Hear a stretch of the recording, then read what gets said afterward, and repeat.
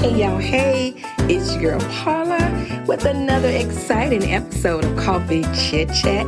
How you guys doing out there today? I hope you're having a fantastic day. I just want to shout out Happy Father's Day to all the fathers from yesterday. I hope you had a fantastic day.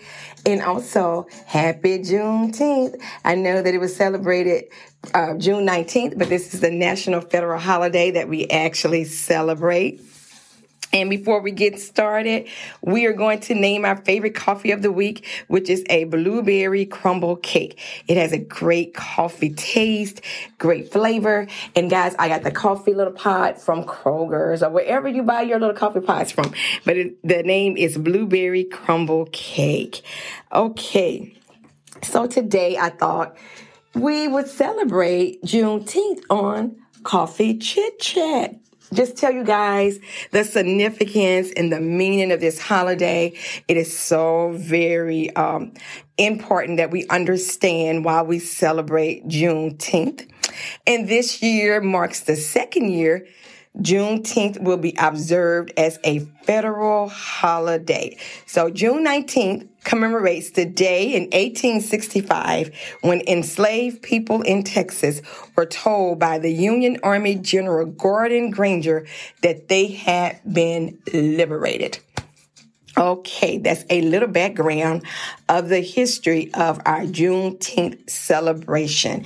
And I know this weekend you might have went to a Juneteenth celebration, or you've probably seen some on TV. There are so many events celebrating the holiday over the weekend. And I know today here in the Carolinas, we have a Juneteenth Freedom Fest.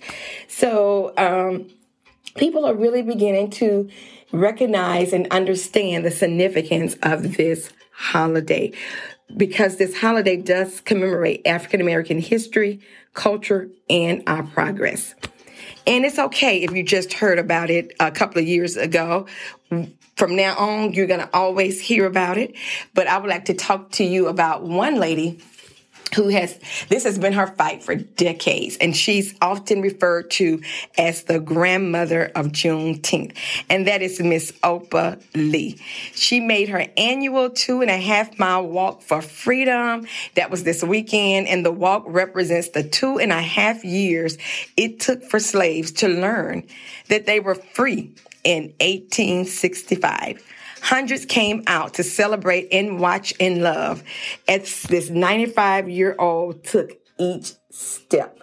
2.5 miles at 95 years young. So awesome, just so exciting.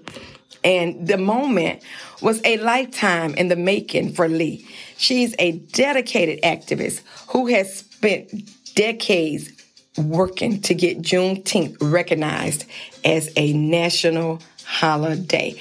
And we know, of course, Biden signed it into law last year. But this fight has been going on for decades. And at 95 years old or 95 years young, Opa Lee is showing no sign of stopping. Her life story, including her famous trek from Fort Worth, Texas to Washington, D.C. to call on lawmakers to make Juneteenth a national holiday, has since become legendary, earning her the name Grandmother of Juneteenth, Miss Opa Lee.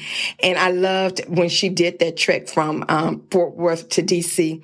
She told CBS News, "I decided that maybe if a little old lady, 89 years old, in tennis shoes, walk in from Fort Worth to Washington, somebody would pay attention." And this is what she told CBS News when she had that decision and she made up her mind that she was going to undertake the walk.